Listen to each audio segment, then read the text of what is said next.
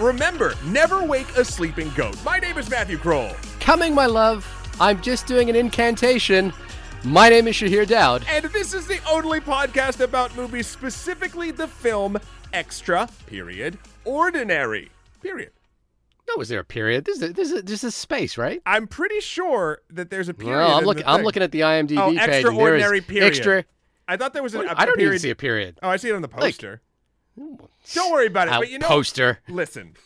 We're already screwing this up so badly. Thank God or the devil, whomever you'd like to pray to, that we have someone with us who can help us navigate this mystical world of spookdom. Ladies and gentlemen, please welcome back to the show, director, friend, I believe Shahir used the word lover, and co-host of the Trailer Trashed YouTube series, Mr. Matt Brownsdorf. What up, buddy? Hello, Toaster. Hello, Branch. Hello, Old Lady Ghost. Hi, guys. Hey, Matt. I wanted to get a quote from the movie in there, too, damn it. You did it. Thank you so much for coming back in the show. Of course, I'm more than ecstatic to be back. The landscape has, changed, as illustrated by us all staring into soulless boxes to see each other's faces since the last time you've been here. But it is lovely to have you to be a member of this little trio here to discuss this film. Of course. What have you been doing? What's been going on lately with you? Just trying to stay healthy, stay quarantined, get tested frequently. I got tested yesterday. It's my fifth test, negative. Oh, wow. No You COVID failed so far. Failed every test. Failed every one. Yeah, I mean, as you said, I've been trying to join the ranks of your moviedom in the world of editorial podcasting, and I started my show Trailer Trashed on the YouTubes or the Instagram, whichever pick your poison as you will. Of course. And then just working from home all day, every day. That's my life. Explain to us what Trailer Trashed is. So me and my good friend Dave Conti, who is also a professional editor as well as I am, we get drunk and we we watch trailers that we both love from an editorial perspective and loathe from an editorial perspective, and we get into the weeds. We call it infotoxication-tainment. For those of you who want to learn, patented. Is that patented? It must be. Yes. Patent. Well, the paperwork's in the mail. Sure. It'll come through. But yeah, no. If you like to get into the weeds of editing techniques and also see a couple goofballs drink and make jokes about movies that they love, it's the show for you. You and I had a back and forth recently about the Alfred Hitchcock Psycho trailer, where he was informing people not to enter the movie theater late, I believe. Mm-hmm. In your travels as a trailer connoisseur, what has been some of the highlights and lowlights of trailer watching? The best trailer that we've talked about so far is the Mission Impossible Ghost Protocol trailer. And that's specifically the montage. They do a really beautiful job of using match cuts and also using the bright spots in the frame that your eye would naturally be attracted to lead you into the next shot. So it's masterful use of framing in an edit perspective, and you don't lose any track of what's happening in that montage. Is that the one that also has the Eminem needle drop? Yes, it does. Yep. And the montage during the Eminem needle drop is easily the best montage we've seen in our 16 episodes so far that we've done of the show.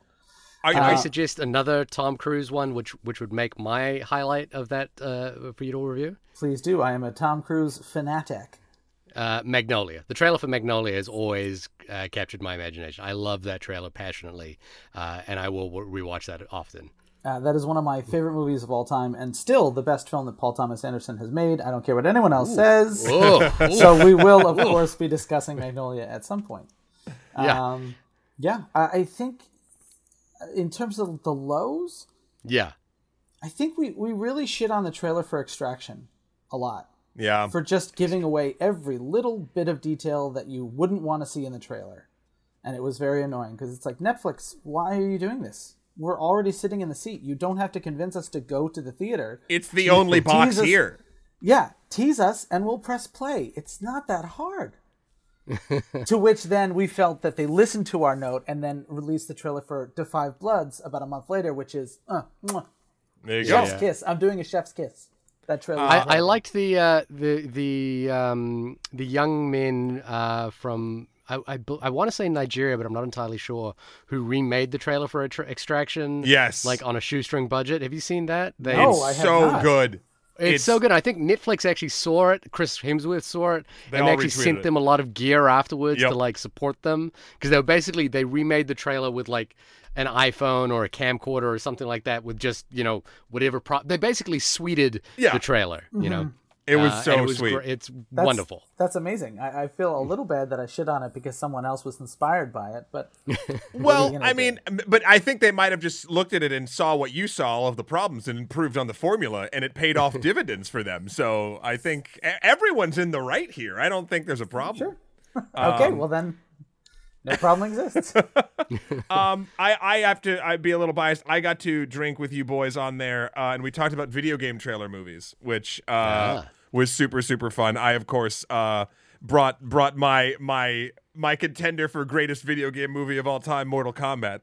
Mortal Kombat, of course. But you guys talked about a lot of. I mean, we did Street Fighter, which I was jealous that I didn't get to talk about because that is a silly trailer. Yes, it no is. question. No, it's a great show. If you have not already checked it out, please do. Also, side note, your technical aspect of the actual shooting of your show, very on point. Always impressed. I'm scrolling through like Instagram or whatever, and then when Trailer Trash comes up, I'm like, something professional. Oh, thank you very much. And like, it's always like, it always gets me to not only like stop because you're my friend and I like your content, but stop because my lizard brain is like, ooh, this is good and shiny. Like, so I appreciate that very much. Yeah, advice we had gotten beforehand is like if you want to do like a YouTube show or an Instagram show, like it doesn't matter what it looks like. People do those from like laying in their bed, and I was like, well, I know how to light and I know how to shoot, so fuck all that. I'm gonna make my show look good, and also I'm vain, so I want to make sure that I look pretty on screen. Yeah, done. Well, mission accomplished. But get that banner off that aircraft carrier. I think it's complete. Excellent. That's my goal, is to steal that banner one day because it's so ridiculous. But we are here today, gentlemen, to discuss. We formed our seance circle. We have across the spooktacular ether web to discuss Extraordinary. Now, Shahir, I'm trying to remember which one of us suggested this movie.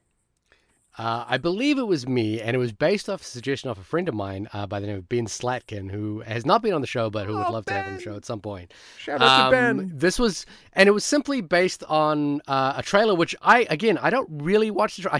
If I'm going to watch something, I won't watch the trailer, but because I knew nothing about this movie, I kind of sat through a minute of the trailer, and then Will Forte appeared, and I was like, sold. I'm in. You son of a bitch, I'm in. And let's be perfectly honest here. It is the season of the witch, and it is the spooktacular month of October, and we struggled to think of an appropriate horror film for this month. And I was sort of wondering, how did it come to be that in the month of October we couldn't find a decent horror movie to talk about? Well, we were thinking about doing the Blumhouse stuff, but then we were reading about those, and it didn't seem like there was a ton to talk about, which made me very sad. Matt, have you seen any of those yet? The series they were doing with Amazon, I think? No, I feel like because we are talking about the Dark One, you guys put me in a position where in order to be on this show, I had to give money to the Dark One, Jeff Bezos, by watching something on Amazon Prime. Otherwise, I try to avoid it at all costs. So no, I have not seen Blumhouse. Yeah. So you're not going to be watching Borat next week then? He The said Dark he One tried. has summoned he you, said and- he tried. I try. Obviously, there are times where I find myself weak, and I must sacrifice blood to the Dark One. Yeah. This was, and I want to bring this back to a point that for an article that was put out last week by broadbandchoices.co.uk. I'm not sure where the study came from, but it was called "The Science of Scare," and they did basically essentially what a BPM study of the scariest movies and ranked what were the scariest movies according to the emotional or the actual physiological response that people were actually having to the movies. Okay. And did any of you see this list or No. see what came out on top as the number one scariest movie according to science? I did. I saw the headline. I read the first like 3 sentences, and I was like, okay, sure. Sure. Well, with Do you that want in me to mind, spoil it, or I'll let you. well, let you say it? we'll come to it. I'm really curious for each of you, putting you on the spot here. What was that? Either the first or the movie that, if I'm just asking you, what is the scariest movie you've ever seen? What comes to mind? You know, it's very strange for me, and it's not a scary movie, but it's a terrifying movie. I don't know how to sort of differentiate them. The Platform is the first thing that came to mind for me. Okay. The Recent Spanish film we just did. When you brought up like BPM, like I was just like, yeah, my heart was never okay. So that's what I mean. I know that's not exactly what we're asking. Like stuff that's like given me nightmares. Again, I have a soft spot for I think Nightmare on Elm Street 3 because I saw it way too early. So like I keep thinking that movie's really scary. Sure. Yeah. But I've seen it since, and it is not. Sure. It doesn't matter. It doesn't matter what age it happened. Yeah. I don't know though. I mean, those are mine at least that come off the bat. What about you, gentlemen? Matt? I mean, in terms of just like, I had a very fun, scary experience. The first Paranormal Activity will remain one of the best experiences I've ever had. Conjuring is great. The Shining is great. All that stuff. But the one movie that like still bothers me, that like I actually sat through the whole thing and like gave me like existential dread in terms of the way that I reacted to the movie, was the remake of Maniac, the one with Elijah Wood. I've never been more physically uncomfortable while watching a movie, and then unable to get that feeling out of my mind for like a week. And you know, because I don't know if you guys saw it, but like the whole movie is a POV shot. So the whole I have not seen Maniac, neither the original or the remake. I don't know if stylistically it's similar to the original. I honestly try to avoid it now that I've seen the remake. But the whole movie's a POV shot, so you're seeing through Elijah Wood's perspective the entire time. Occasionally he looks in mirrors and you see him, but otherwise, because they're in that POV shot, there are no cuts. So when he's committing his murders, when he's strangling women and stabbing them and scalping them, you're there looking at what he's looking at. So like there's one scene in particular where like it takes him several minutes to successfully strangle a woman, and like I cautiously applaud the filmmaker for like making something truly effective, but I'm also like disappointed that they made it and thought that this was okay to show people. Yeah. Right. Oh, actually, it really did affect you in terms of like, should this movie exist? Yeah, because like I don't know of any more immersive way to put the audience in the mind of a serial killer than to just let them see what they see all the time. Right, gotcha. Have you seen the Powell Pressburger film Peeping Tom? I have not. They do, that film does a really interesting job because basically it's a similar conceit, which is that it's about a filmmaker, a cameraman who murders people with the tip of his tripod. He keeps a knife in the tip of his tripod, and his sort of fetish is that he wants to film the look of dread on their face before they die. So he films, and so what the film does is it kind of puts you in the perspective of the camera as it's committing these crimes. Mm-hmm. And it's a really disconcerting effect. Like it does make you feel very uneasy about what it is you're watching. It kind of like throws you into that position. The movie's fantastic as well. It's kind of I think it's regarded as like the British Psycho, but it's really, really effective. And that I think that POV thing is a really amazing tool when used correctly. I can't imagine what it's like using it through the entire film. What was the POV film we did a couple of years ago where it was a person in Russia? I'm going blank on the name. Can I throw out a guess? Hardcore Henry? That's the one. I think that was honestly like podcast like 9 or 10 or something like that of ours back in the day. It's a while ago, yeah. Mm-hmm. So that POV thing is really interesting. The existential dread thing is something I feel really, because the film that I know I think I've been the most terrified in is not technically a horror film, though I think you could make the argument that it is. The Greasy Strangler. The Greasy Strangler, without a doubt. That was the greasiest Sick of reference, movies. bro. Yeah, it's our reference. It's a reference when we all last talked. Go listen to that episode. It was very good. But the movie is Salo, 120 Days of Sodom. Have you guys ever seen that? No. That's a movie that I've watched once. I own it on Blu-ray for some reason. I saw the Blu-ray and I was so... The movie... It's not a movie I will ever recommend to anyone, but it's an amazing thing to watch if you're capable of watching it or you have the capacity to watch it. But it is one of the worst things you will ever see in all of humanity. And it's a movie that, again, I've only watched once, but has sat with me for it was probably like 15, 20 years ago that I watched that movie, and it has stayed with me ever since. And there are images in that movie that will never leave me. But for listeners at home, the top 20, or I'll just read the first 10 or 5 or something like this, scientifically scary movies, starting at number 10 was M. Night Shyamalan's The Visit, followed by The Descent, the Neil Marshall film. Yep. The Babadook, Double Jennifer thumbs up Kent here. film. The Conjuring, is it the Lee Wannell or James Wan? I like that one. It Follows, David Mitchell. Paranormal Activity, I forget the director's name, but you mentioned that as well.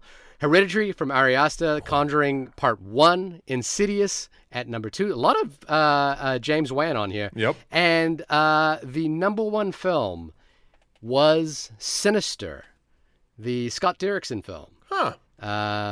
Which I like you, Matt. I realize I'm talking to two Matts right now. One of you's listed as Matthew, the other one's listed as Matt. So this is going to be tricky. Call me Brawny. Everyone else does. There you go.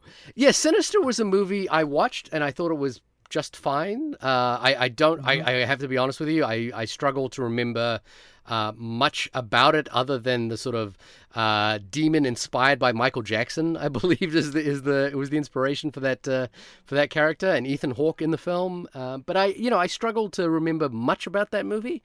But according to science, that is the one that so created strange. the most differential in BPM from resting to accelerated. Sometimes science is weird. Yeah. I would question the sample size here, or the sample group, but whatever. I saw it as well. I watched it under the wrong circumstances. It was like late at night, and my wife had gone to bed, and I wasn't like tired, so I was like just scrolling through the channels, and it was on, and I watched it, but I watched it at low volume because I didn't want to wake her up. And you can't do that with a scary movie. If you have to watch it low, just watch something else. Scary movies have to be loud. I mean, I definitely I understand the idea. It's like the whole scare structure in that one is that it was a demon that lived in pictures. So it was a lot of them staring at pictures, seeing that the demon was there, and then he would move. So I understand that that is something that is an incredibly scary visual that would scare the shit out of people in normal life. I'm sure plenty of people look at pictures expecting something to move. So I get that, but I don't know. I don't recall the story being anything to write home about, and I actually remember the ultimate climax and everything being okay. It's fine. Yeah. I mean, I think every other... I haven't seen The Visit, but every other film on that list I've seen, and each one of them I would put in the first position over that. Hereditary seems like it would be high. Oh, yeah. Yeah. I agree with that assessment. I actually in the same boat, which I have not seen The Visit, but I would put every other one of those films, maybe with the exception of Insidious, which I wasn't that huge a fan of. But certainly The Conjuring, I think, is just a pure visceral scare. Just such a good audience movie to watch. And It Follows, I think, was also fantastic. And for me, of these, the most BPM scares I would associate with The Descent. That's the one that really works for me. The only other thing that I was going to say was I'm disappointed in your assessment of Insidious, and all I have to say to that is, tiptoe to the window. That's it. I'm done. See, I'm so oblivious to Insidious that I don't even know what that reference means. Oh, that's the song that the lipstick face demon listens to all the time. Good for him. Oh, Shahir. Well, one of the films that will not be making our BPM list, I don't think, is our movie we're talking about today, Extraordinary.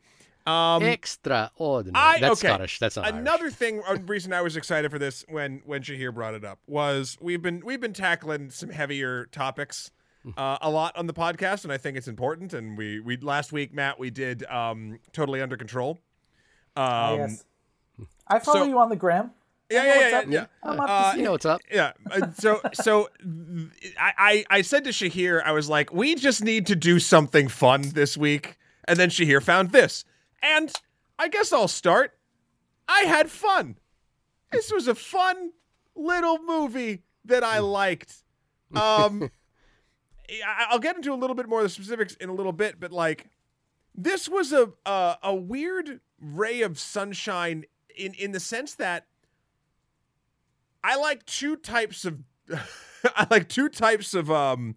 I guess evil, we'll call it, okay? I like, something truly terrifying and awful and evil and demonic, and like the scarier the better, and sort of like I love dark mythos, I love eldritch gods, I love all of that stuff. Or I want to see what we do in the shadows. Like, okay. There's very rarely a middle ground for me, and this falls obviously more toward that sort of side of this, where it sets up a set of rules and just has fun and plays with them. And it falters here and there, but overall, I think with a lot of heavy lifting from the cast themselves, I think this movie elevated to me where I just was sort of like, oh, it was like, again, one of those things where I was like, this is what I need now. And I'll get a little bit more objective as we discuss, but I will say in the moment when I was finished, I felt better than when I started. Yeah. Well, why don't I read the IMDb synopsis this week, since you've already given your take on the movie? I mean, you can. Yeah, I'll jump in there just so we can have that. This is a first.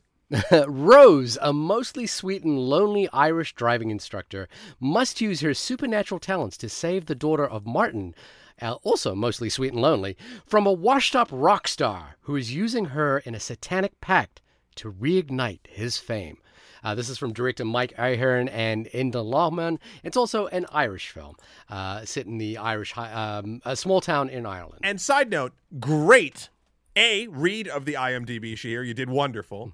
B, I mess it up like 9 times, by the way, and I have to keep editing it together every time we do it. B, this is a wonderful IMDb movie description, because not only does it tell you the general premise of the film, but it also, in its little parentheses, also mostly sweet and lonely, gives you the feeling of what the movie is going to be. Like, the way that this description flows matched totally with the tone of it. And that doesn't happen all the time. So kudos to you, IMDb movie writer for this film. Matt seems to believe that IMDb is a singular entity and writes all the movie descriptions themselves. Mr. and or Mrs. IMDb does them all. They definitely don't get it from the press kit. Certainly not. No, what is a press kit but a miserable pile of secrets? There's one human being that controls all of these descriptions, and sometimes they do great, sometimes they do terrible. This is a great one. Mr. Imdb. Yes. Mr. Bronstoff, what did you think of Extraordinary? I thought it was an utter delight. I am with Matt. It is, of course, from a finely tuned taste bud of film. There were things about it where I was like, okay, I mean, you could have done this a little bit better. But ultimately, it's delightful. It's very funny. The cast is charming. I thought the main character of Rose Dooley, played by Maeve Higgins, was adorable, and I just wanted to hug her and spend time with her. And Will Forte, of course, the instant he shows up, you're like, thank God Will Forte's here. What a delight. I mean, I laughed. I didn't cry, but I could have. It was delightful. Watch it. That's what I said. Watch it right away. I think we've mentioned one reference already in both those descriptions that I think fits the bill here, which is Taika Waititi's What We Do in the Shadow. And the second reference that I think is really important to note here, or to think about at least, is Edgar Wright, particularly the film Hot Fuzz, which I think this is certainly within the same landscape of small-town parochial horror, if you want to call it something like that. But small-town parochial horror comedy. And I think There is, as you guys have both alluded to, certainly something delightful about this. I think Maeve Higgins, who I've just been discovering is a New York Times writer and podcast host in New York, is absolutely wonderful to watch on screen. You know, from the first moment of her basically taking her pants off and sitting and eating a bowl of yogurt on a medicine ball, I think you just can't help but fall in love with this woman in some way. So I think, and also the sort of cut in interstitial VHS tapes of her father telling us about the talents and how to speak to the undead. I think this movie sets a tone very quickly and works very well within it. So what all of that gave me was a sort of sense of well-being for this film, which was that, yeah, I like it. I'm on board. I'm charmed by everything that's going on here. That said, I don't think it quite works, and I think for the most part, I found that and it's an unfair comparison to mention those two other films because they're made by, they're successful on such a degree that it's hard to sit within the shadows of those films. But there's a problem, I think, with this is one of the first times in a long time which I've watched the film which has a clear structural problem on the page. The actual sort of timing of how they establish the parameters of the story is actually it just doesn't work. And I'll establish what I mean by that once we get into spoiler territory. Sure.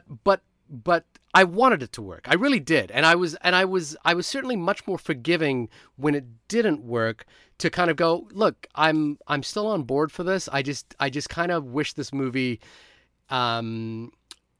was as efficient at delivering the balance between horror and comedy as it was in delivering the charm of its lead, or working within the charms of its leads.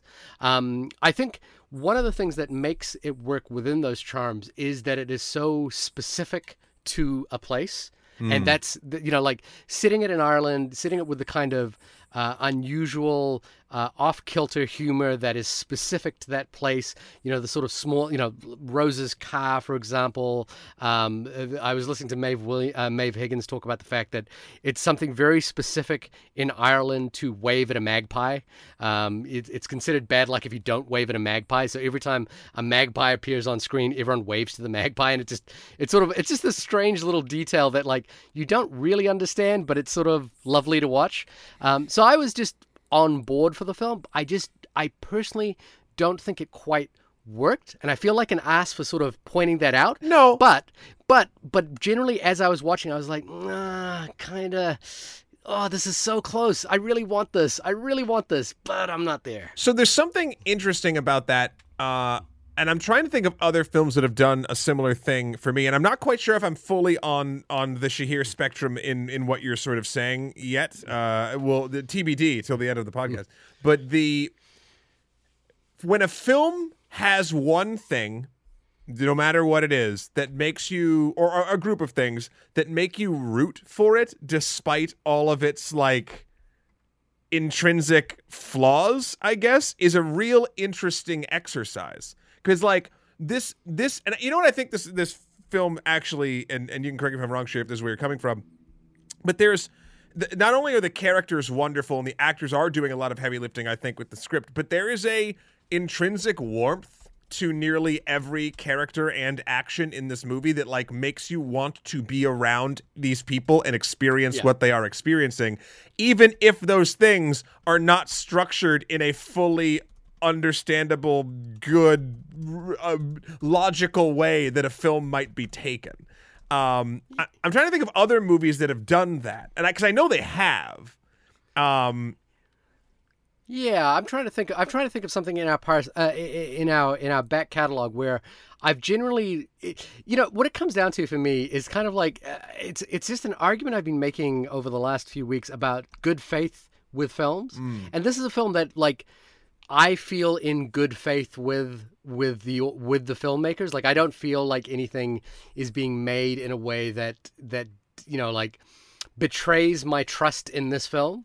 And even when I think things don't work, I kind of act in good faith. Look, just a recent example, Enola Holmes, the Netflix film. I think that's a film that, like, while it's kind of got some problems, it's just such a delightful film to watch that generally you're willing to go along with it. Yeah. And, you know, I kind of think that's the case with that. I don't know.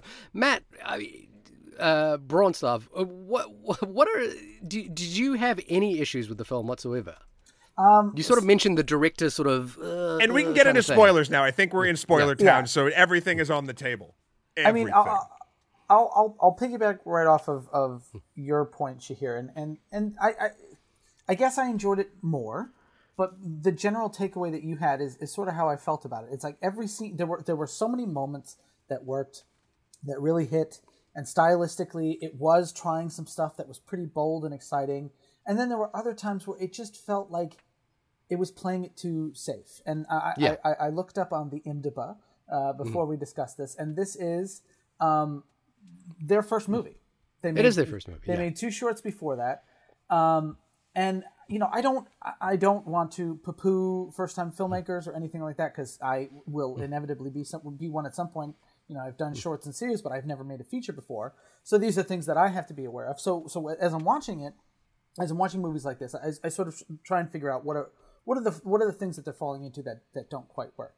And I think it's just a matter of practice. You had mentioned Hot Fuzz and What We Do in the Shadows, and those are by people who have made multiple things before that. So they've sort of like worked out the kinks of how they want to tell stories, how they want to visually do things. And I think it really comes down to, this is the first time they took on something this big. And I'm sure there were moments where they got overwhelmed, and I'm sure there were moments that they were frustrated that they didn't have the budget. And as a result, some of that stuff shows. And the biggest thing for me is I felt consistently there were several scenes in a row where the staging felt bland, where it was just a bunch of characters standing, talking to each other, and the camera was just in a wide shot, capturing everybody in a nicely composed frame, but there was no like cinematic way of telling a story. And what's frustrating is there are multiple examples in the film where these filmmakers are doing some pretty snazzy stuff. There's one moment in particular that we can get to that I adore, and it's going to stay in my brain, and I'm going to steal it because I think it's a wonderful thing to do. But those like stylistic choices that they did, I just, you know what? Be a little bit more confident in your skills. They have them, and I felt like maybe they played it a little bit too safe. And as a result, it's like, you're just pedal a little faster, and you'll get there.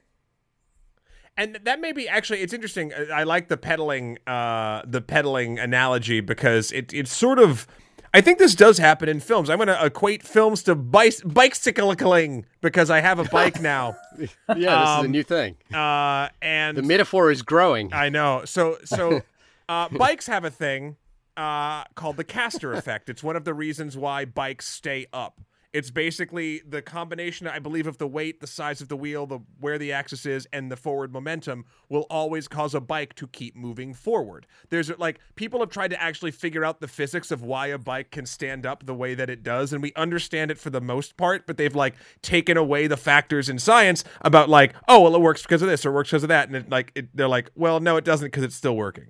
So the caster effect is something that I think this movie does have a lot going for it, but it's a warble. Like a bike will, its front tire will turn when it's sort of, if you push a bike that has no one on it, its tire will move, but it will fix itself because the weight of the front wheel. Like it will keep moving forward and eventually it will fall. This movie, I think, like you said, pedal faster. I think if it actually did that and it moved more into its strengths and just sort of believed in its ability to do weird stuff more, I think it would have been a smoother ride. This felt like someone like slow going it and it warbles a little bit. I have written in my notes, it's a balance issue, but I didn't use the bike analogy until now. Like, it's just it's a little clunky in places, and it's frustrating because there are very polished, not so clunky scenes. I think what it is we can all imagine a version of this film which hits every note correctly, right? Like this isn't a case where we're watching the film going, well, this just doesn't work. Right. We're all watching it going, man, I wish this did work because I can kind of see it all here. Or like work better. all the elements are at play, and and if there was just this kind of like little sprinkling of magic pixie dust over the top of this, like it would kind of come together. And look, for me, the issue that I could kind of pinpoint is a structural one. It's a really simple structural thing, but I found that the sort of parameters that they'd set up with the 7 ectoplasm loads that must be extracted never quite lined up with the 2 days between now and the red moon. Like I was just like, oh, that's such a clunky structure, because basically now time is running out, but I know we're going to have to get through 7 of these ectoplasm extractions, and what you really only need is 1 or 2. And you need to, and those 1 or 2, if you made those 1 or 2 as efficient and as efficient a delivery mechanism for gags as the final scene in the film is, then I think you'd get more bang for your buck. Now I'm doing sort of an equation here of like how to balance the structure of a screenplay, but it's just this sort of like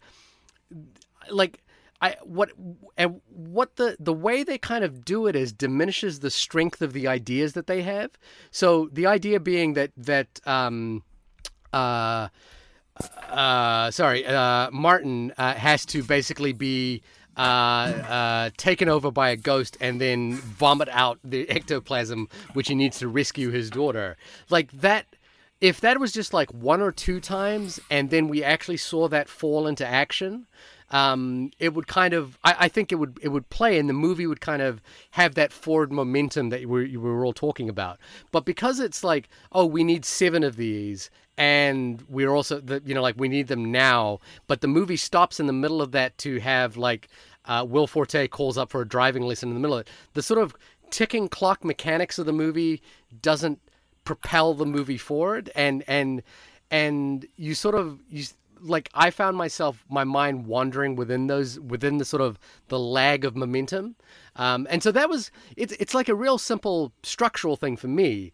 But I think the underlying note behind the note is that that sort of structural problem deflates the potential for the mythos of the film, as you know, and I think the film, even if it is a delivery mechanism for jokes, should take that mythos kind of not seriously, but it should have a set of rules that it adheres to, and those rules should kind of work as efficiently as possible to make the sort of the overall goal of the film, which is to entertain and kind of bring jokes. It should all work together, and that was just where I found the sort of the mechanics were kind of a little janky.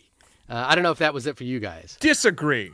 Oh, wow. Well, all right, here we go. It's not that I don't see that as a problem, but I think the underlying problem, it's not a structure thing for me. I don't mind the structure. It is, I'm going to sort of sidestep it and call it a pacing issue. The break between night 1 and night 2 is kind of dumb. I like that night 2 is truncated and getting the 5 others before the last one is made to be a joke that's kind of like a runner, that you get a couple different things going. I like that we saw each one. I like that one of them ended up being a fox. Like that was such a lovely moment when it was just an old dude saw a fox instead and they thought he was a ghost and they figured it out. And I like them trying to evaluate that if you're a ginger in real life, you're going to be a ginger ghost or a ginger werewolf. And lest we forget, probably the funniest button in the whole movie. After that scene, shit. They leave. Shit, my keys. Yeah. For those of you listeners, there's an old man that they leave behind, and he discovers he's locked himself out of his house. It's so good, so funny. But I think for me, it's more of a pacing issue, meaning that, and then a sort of dialogue issue on top of that, because it never felt like Rose and Martin should have ever had a bit of a falling out. Like Rose or Martin get scared of the situation like one too many times, and I think one of those parts happens in that second day time thing to make room for the Will Forte interaction to steal the scrunchie to have power. I don't have a problem with the MacGuffin 7 times, because I do think the joke that they did around it paid off, at least for me, and I liked the timing and structure of that. It is that break between that felt like, this is urgent. Nope, now it's not. But now it's urgent again. That was more of where I took umbrage. What about you, Matt? I would say that I agree with Shahir, and I think that I have a slightly different remedy. And I think maybe what I would have liked to have seen the movie do is function a little bit more like the Odyssey, where those 7 spirits that they have to capture are the story. And you know, it's like the 7 trials of Rose Dooley and Martin Martin. And because, you know, the underlying story that's being told is these 2 very lonely people find each other, fall in love, and then don't get married. Spoiler! I know. So that relationship, which is so crucial to the telling of the story, I think would have been more interesting to watch evolve over the course of these, you know, 7 different ghost trials that they had to do to get the spirit. Not only are you going to get Rose regaining her confidence to be, you know, to truly step into her father's footsteps and be the talented person that she is, but also Martin finds the strength to then leave his ghost wife Bonnie that he doesn't need to be with. And that pause between day 1 and day 2, like there's no forward momentum in the narrative there. It's just like you said, it's stalling for time to have like a very funny scene with Will Forte. I'm not going to shit on that scene. It's very funny. But it could have been put to better use. And the thing that drove me nuts and also drove my viewing partner, Bridget Arujo, my wife, the continuity of the moon is all over the map. And that's a visual effect. And there's no excuse for that. It wasn't like they captured the blood moon real time and that's how it had to go. Like, no, you have complete control over that. So why is the stage at which the blood moon is full blood moon, like why is it jumping back and forth from scene to scene? That seems so silly. And why would you wait until like 2 hours before the full blood moon to go and get 7 other ghosts? We've established too that well-thought-out plan. They exist during the day. She waves at the cord and the branch and everything like ghosts are during the day. It's fine. Mm-hmm. I think Matt, what you're saying is a really good point here, which is that essentially what it does is it undermines where the heart of the film really is, but I think the issue here is that the film is trying to do like 2 or 3 different things, and it's doing them the way it's being put together, i.e. the structure, makes it inelegant. And one of those things is it's trying to do this story about Rose, this woman who's got this, you know, sort of survivor's guilt for having killed her dad in the sort of funniest possible way, and is being haunted by the death of her dad. It's got, you know, and so she is like sort of coming to terms with that and not willing to like step back into the role of being one of the people with the talents, so to speak. So she doesn't want to be able to talk to the ghost. But the movie kind of mishmashes that because she kind of jumps back into that role before and then has apprehension about it after she's already come back, you know, so the momentum gets like pushed and pulled back, you know, backwards and forwards. Simultaneously, it's also trying to do this like fun, ridiculous film about this aging pop star, or, you know, whatever he is, played by Will Forte, who wants to revitalize his career by having a seance with the devil and you know, like selling his soul to the devil or something along those lines. Mm-hmm. And that story, you know, should basically, it should either intercut it should intercut the other stories, but right now it kind of stops and does that story while it's happening. So there are moments as well where Martin and Maeve are kind of trying to figure out what's happened, but we, the audience, already completely know what's happened. And so the sort of momentum of the audience response gets a little bit lost in this whole thing as well. Yeah. But again, I felt that as I was watching it, and then as it got towards the final scene, the big final set piece, I was like, this is what the whole movie should have been. And I know that they blew all their budget on this big effect laden scene. It's the scene where all the characters come together. So their most expensive asset, Will Forte, is on set. So you've only got a couple of days to do this. And I know that this is where they spent their time and effort. But I was like, but the sort of, not just the mechanics of this scene, but what this scene is achieving for the entire film is kind of, it's not built up to, it kind of comes at the button of a lot of scenes that don't quite push us towards this one. Mm-hmm. And, you know, like the ridiculousness of Martin and Maeve fucking right before the demon comes, because they're like, I don't want to be in a gang. It's better than being in a gangbang than hell.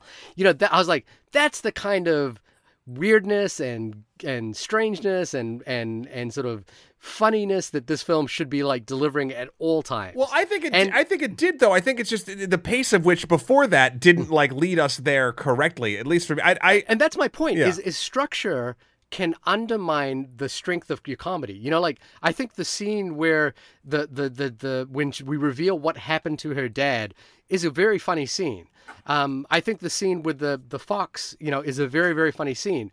But structure undermines those scenes by not putting them in a way that allows us to go from one moment to the next. And that's what kind of, you know, like it to me, it highlights how important, like, in screenwriting, you know, like understanding how a story moves from A to B to C, you know, is as important as how good the scenes within A, B, and C are.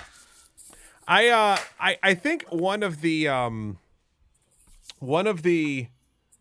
other weaknesses for me, weirdly enough, was a piece that I felt didn't fit at all, but I was glad kind of paid off the way it did, though it still threw me out every moment.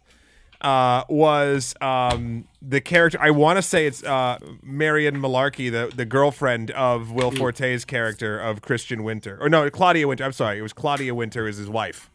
Yeah.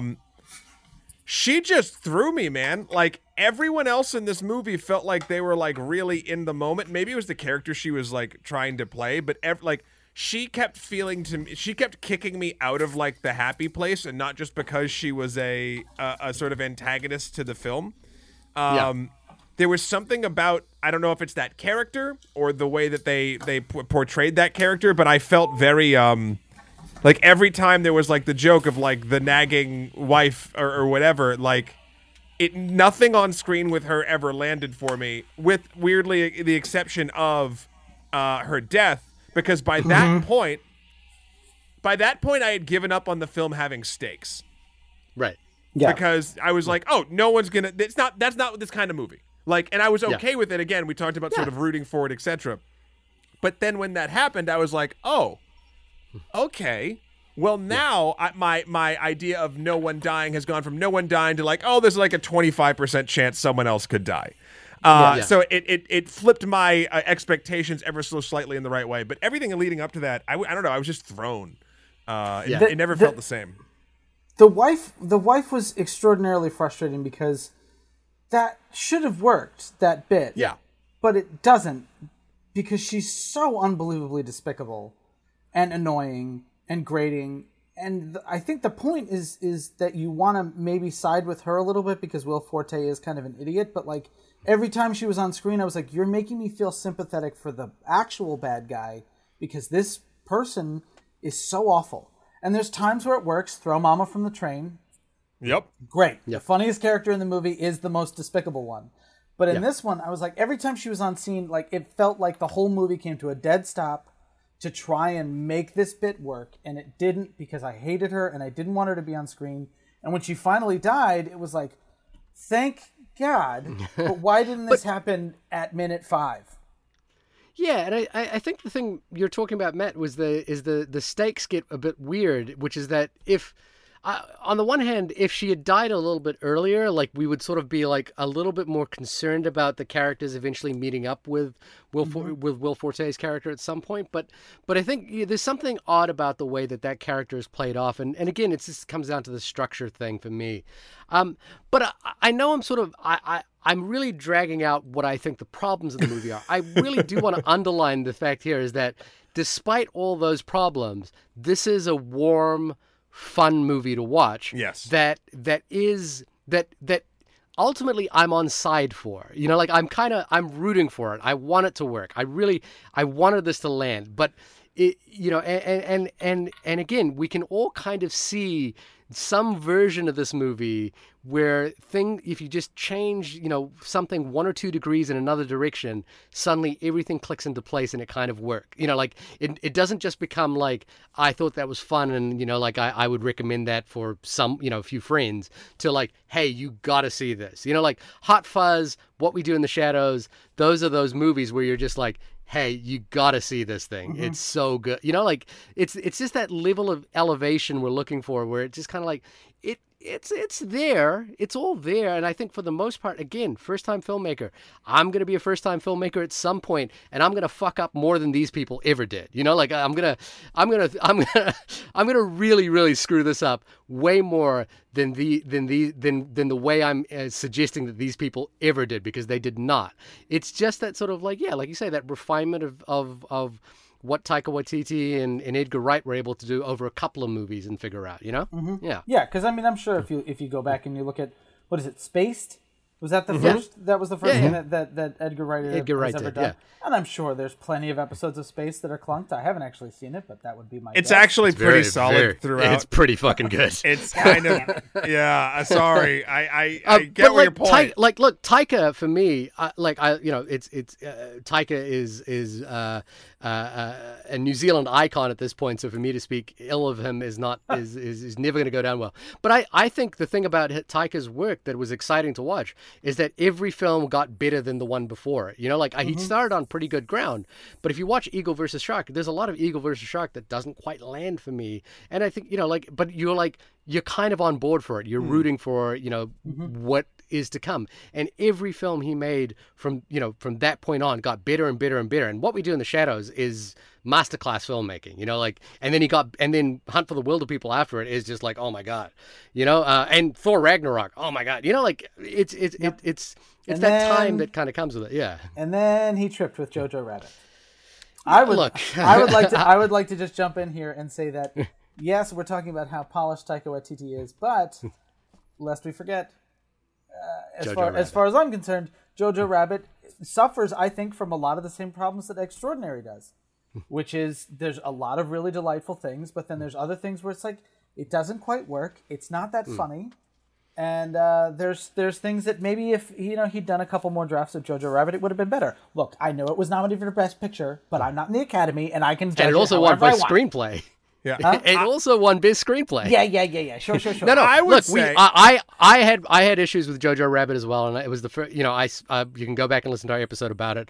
I mentioned the fact that I think structurally that film didn't quite work for me, and there was a lot of that movie that didn't quite land for me as well. But you monsters, but again, you monsters, that movie. Go was back and delightful. listen to that episode. We had a whole conversation about why that movie works and doesn't work for many of us, for some of us. Yeah, I'll never say this about any other movie ever. But my biggest takeaway from Jojo Rabbit was not enough Hitler. And Hitler, and in that movie, Hitler becomes redundant by the second half, and to the point where, like, when Hitler pops back in the second half, I was like, oh yeah, this movie's also Drop Dead Fred. I forgot about that. Yeah. Anyway. So have we moved on to the part of the show where we can gush about the movie? Sure, yeah, because we can gush at any point. Now we're near the end part where we now would tell people whether or not to sort of watch it, I suppose. Matt, please take it away. Okay, so I'll speak a little big-mindedly here, macro perspective, I guess. But I watch a lot of movies. You guys watch a lot of movies, and every now and then, I see things in movies that I love so much that I think are so impressive that I've never seen another filmmaker do, and I write it in my little notebook, and I plan on stealing it someday when I get back on set again. And there's one moment in this movie that I think is so surprising from a filmmaking, cinematic perspective. I've never seen somebody do it so well, and I can't wait to see what these filmmakers do next as a result. But the very first scene with Rose and Martin in the car when he fakes that he needs to get his driver's license. At the very end of the scene, when she suddenly gets a little self-conscious, the camera suddenly shifts to the right, cutting Martin out of the frame. And she and it mimics her movement as well. She turns away from him, the camera turns away from him. And it stays there until he leaves. And we never see Martin again, but for the end of that scene. And it's so... I was so taken aback and so in love with the synergy of, like, the filmmakers are telling you the emotions of this character visually without dialogue or anything else, and just chef's kiss. Yeah. Wonderful done. Yeah. Wonderfully done. The only problem I have with that is that it didn't, like, there was never anything like it again. Not that I need the same mechanic, but like you even said before, a lot of this film was shot kind of I don't know, for the lack of a better term, like standardly. Like, again, I thought the lighting was very nice, and I thought the color palette they chose was delightful. But like, then you get these random shots every once in a while, like the shot you've just described, Matt, and you're like, whoa, Yeah. okay. I actually really liked that scene. Yeah, I thought it was very, very effectively played. That, by the way, is precisely what I meant by just pedal faster.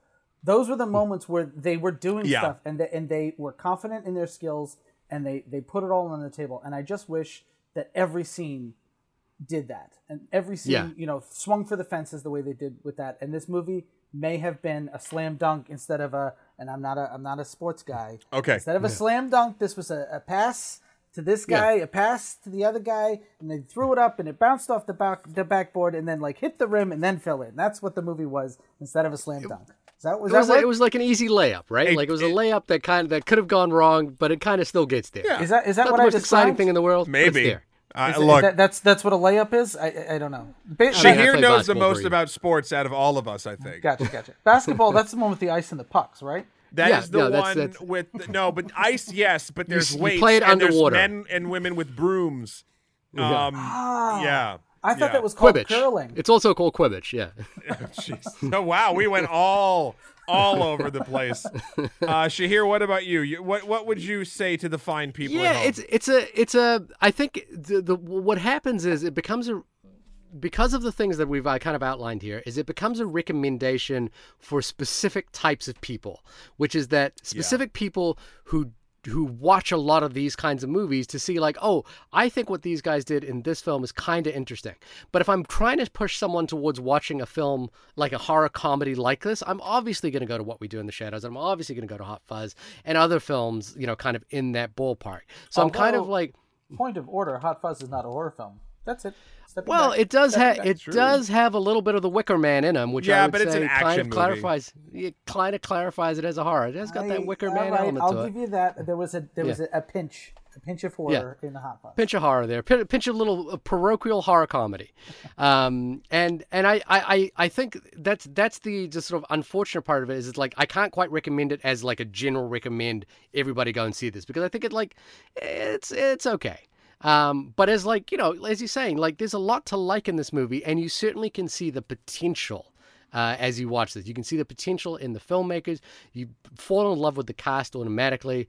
If you happen, if your particular niche is you like anything with Will Forte, then yes, 100%, this is the movie for you. It's also, look, it's got a couple of delightful riffs on Evil Dead and The Exorcist in it, and and Ghostbusters of all things. So it's kind of it's if you watch a lot of those kinds of movies, then it's going to play well in that milieu, but it's not going to live up to some of the other things that we mentioned. And it's unfortunate because you don't want to, as you say, don't poo-poo on a filmmaker. It's just that I think what I'm trying to say is the second time around on this, or if they could refine this, this is a slam dunk if the second time around, but it's not quite there yet. Yeah. I mean, I agree with all of those things. You mentioned Ghostbusters back there, right? Yeah. I haven't read it. Sick reference to the movie that we're talking about. It's true. Yeah. I like that you stopped us in the middle of our forward momentum to do that. You are being thematically accurate as well as narratively accurate. We are playing to the top of our intelligence. I'll just say, I agree with the concept of this goes from a must suggestion to anybody to a pick your battles on who you would suggest this to, and there are certain people in your life that you would find that would absolutely adore this thing.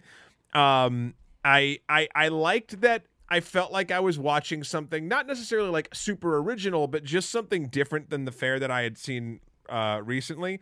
And the fumbles that it does, sports reference, never threw me enough to ever make me like wish ill on the film or start disliking it. It was always sort of a okay, and moving on, which I hadn't experienced in quite some time. But again, as I said at the beginning of this podcast, I felt better after the movie than I did before the movie, and for me, that's a watch. I think this is a very, very fun thing. And side note, there's so many small details in this movie that are just delightful to sort of find, like even just tiny stuff, like the moment with the cuckoo clock that eventually killed Martin's first wife that he built. He's a woodworker, and the little people come out and they kiss on the thing. The little person had a cigarette.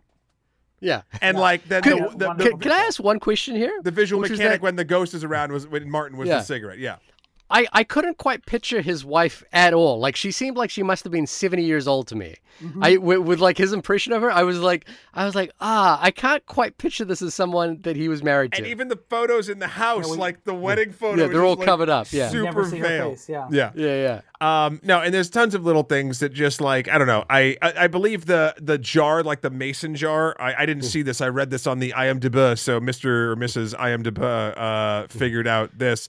That actually says like the MacGuffin Jarring Company or like something weird like that, like that they have to put the ectoplasm in. Like there's just small nods because, and I guess this is my end of it. You know, these people cared so deeply about making this movie.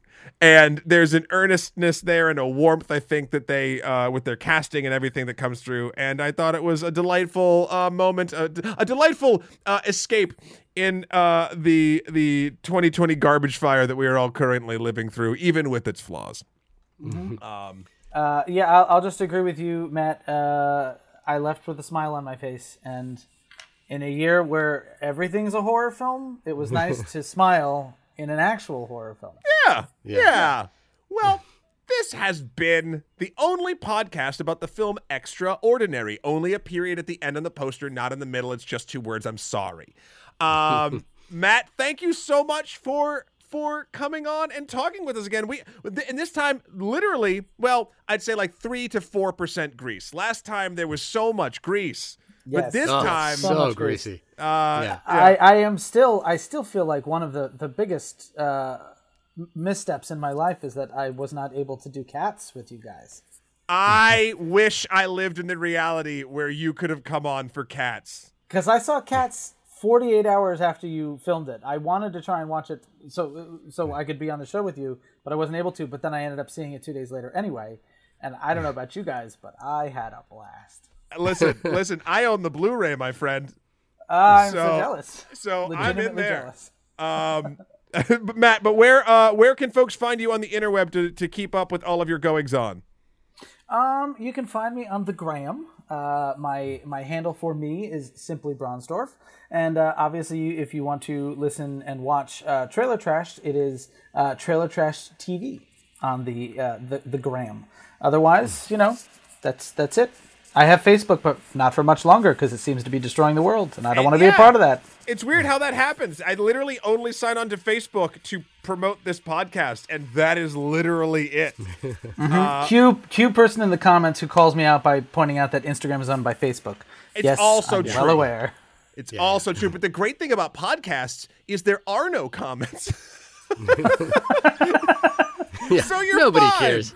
Yeah. Unless you want to leave us a review over on iTunes, that would be nice, everybody. 5 stars. I don't even know if those work anymore, by the way, the iTunes reviews. Apple Podcast has changed its whole format. I don't even know if that thing actually even is happening. We should probably figure out what we want to drive people toward to help us in algorithmic ways. I'll tell you what we want to drive people towards. You know what we want to drive people towards. Vote.gov. Well, yes. We want everybody Yes, of course. listening to go to vote.gov, register to vote. And if you have registered to vote, and want us to know about it, we will happily review anything you want us to see. We do have a review of a listener's vote.gov registration influenced review. We are fully aware of it. I've listened to the podcast twice now. Same. Happy to Only do once, it. but yes. We will do it when we have a little bit more time. But please, vote.gov. Vote.gov. Shahir, when you are not starting your burgeoning political career by talking about the balances and imbalances in cinema, where can folks find you? You can find me petitioning for cinemas to reopen so we can all go watch Cats again at my website, www.shahirdaud.com. That's SHAHIRDAUD.com. That's right. Even in a dumpster fire of a year, I would see Cats again in a movie theater if it was safe.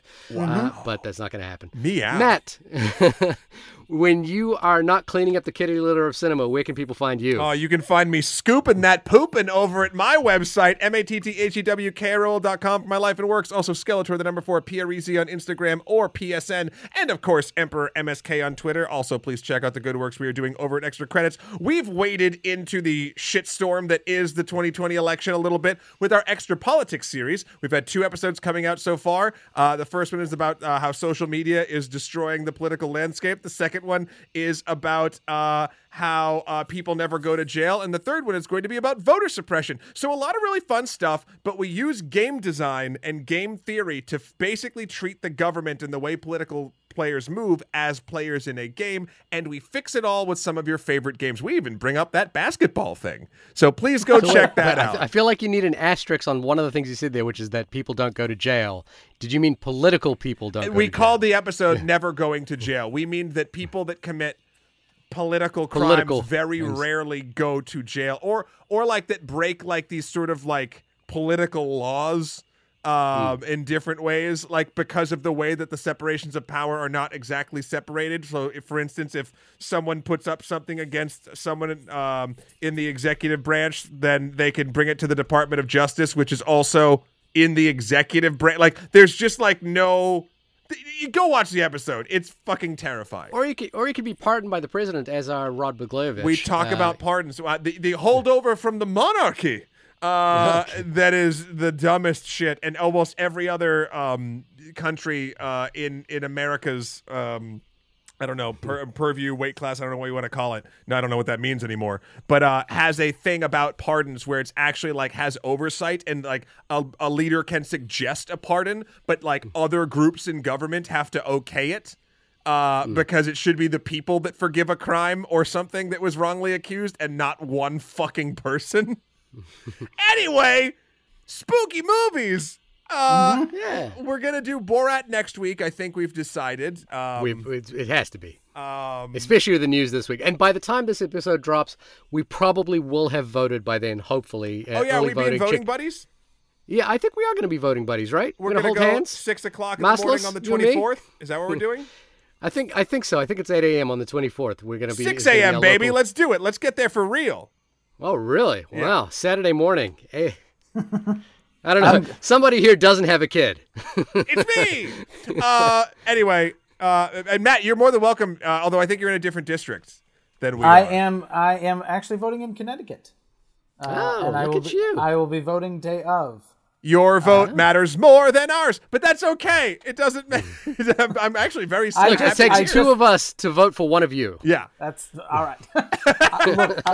Really, all it boils down to for me is I don't want anybody to say that my mail-in ballot was fraudulent, so I'm going on the day of, so there is no question about how and whom I voted for. Yes. Which is not going to be he who shall not be named. Tulsi Gabbard. Got it. I wanted to jump back real quick to one thing. Sure. I have been to the cinemas in recent. You saw Tenet? Months. Huh?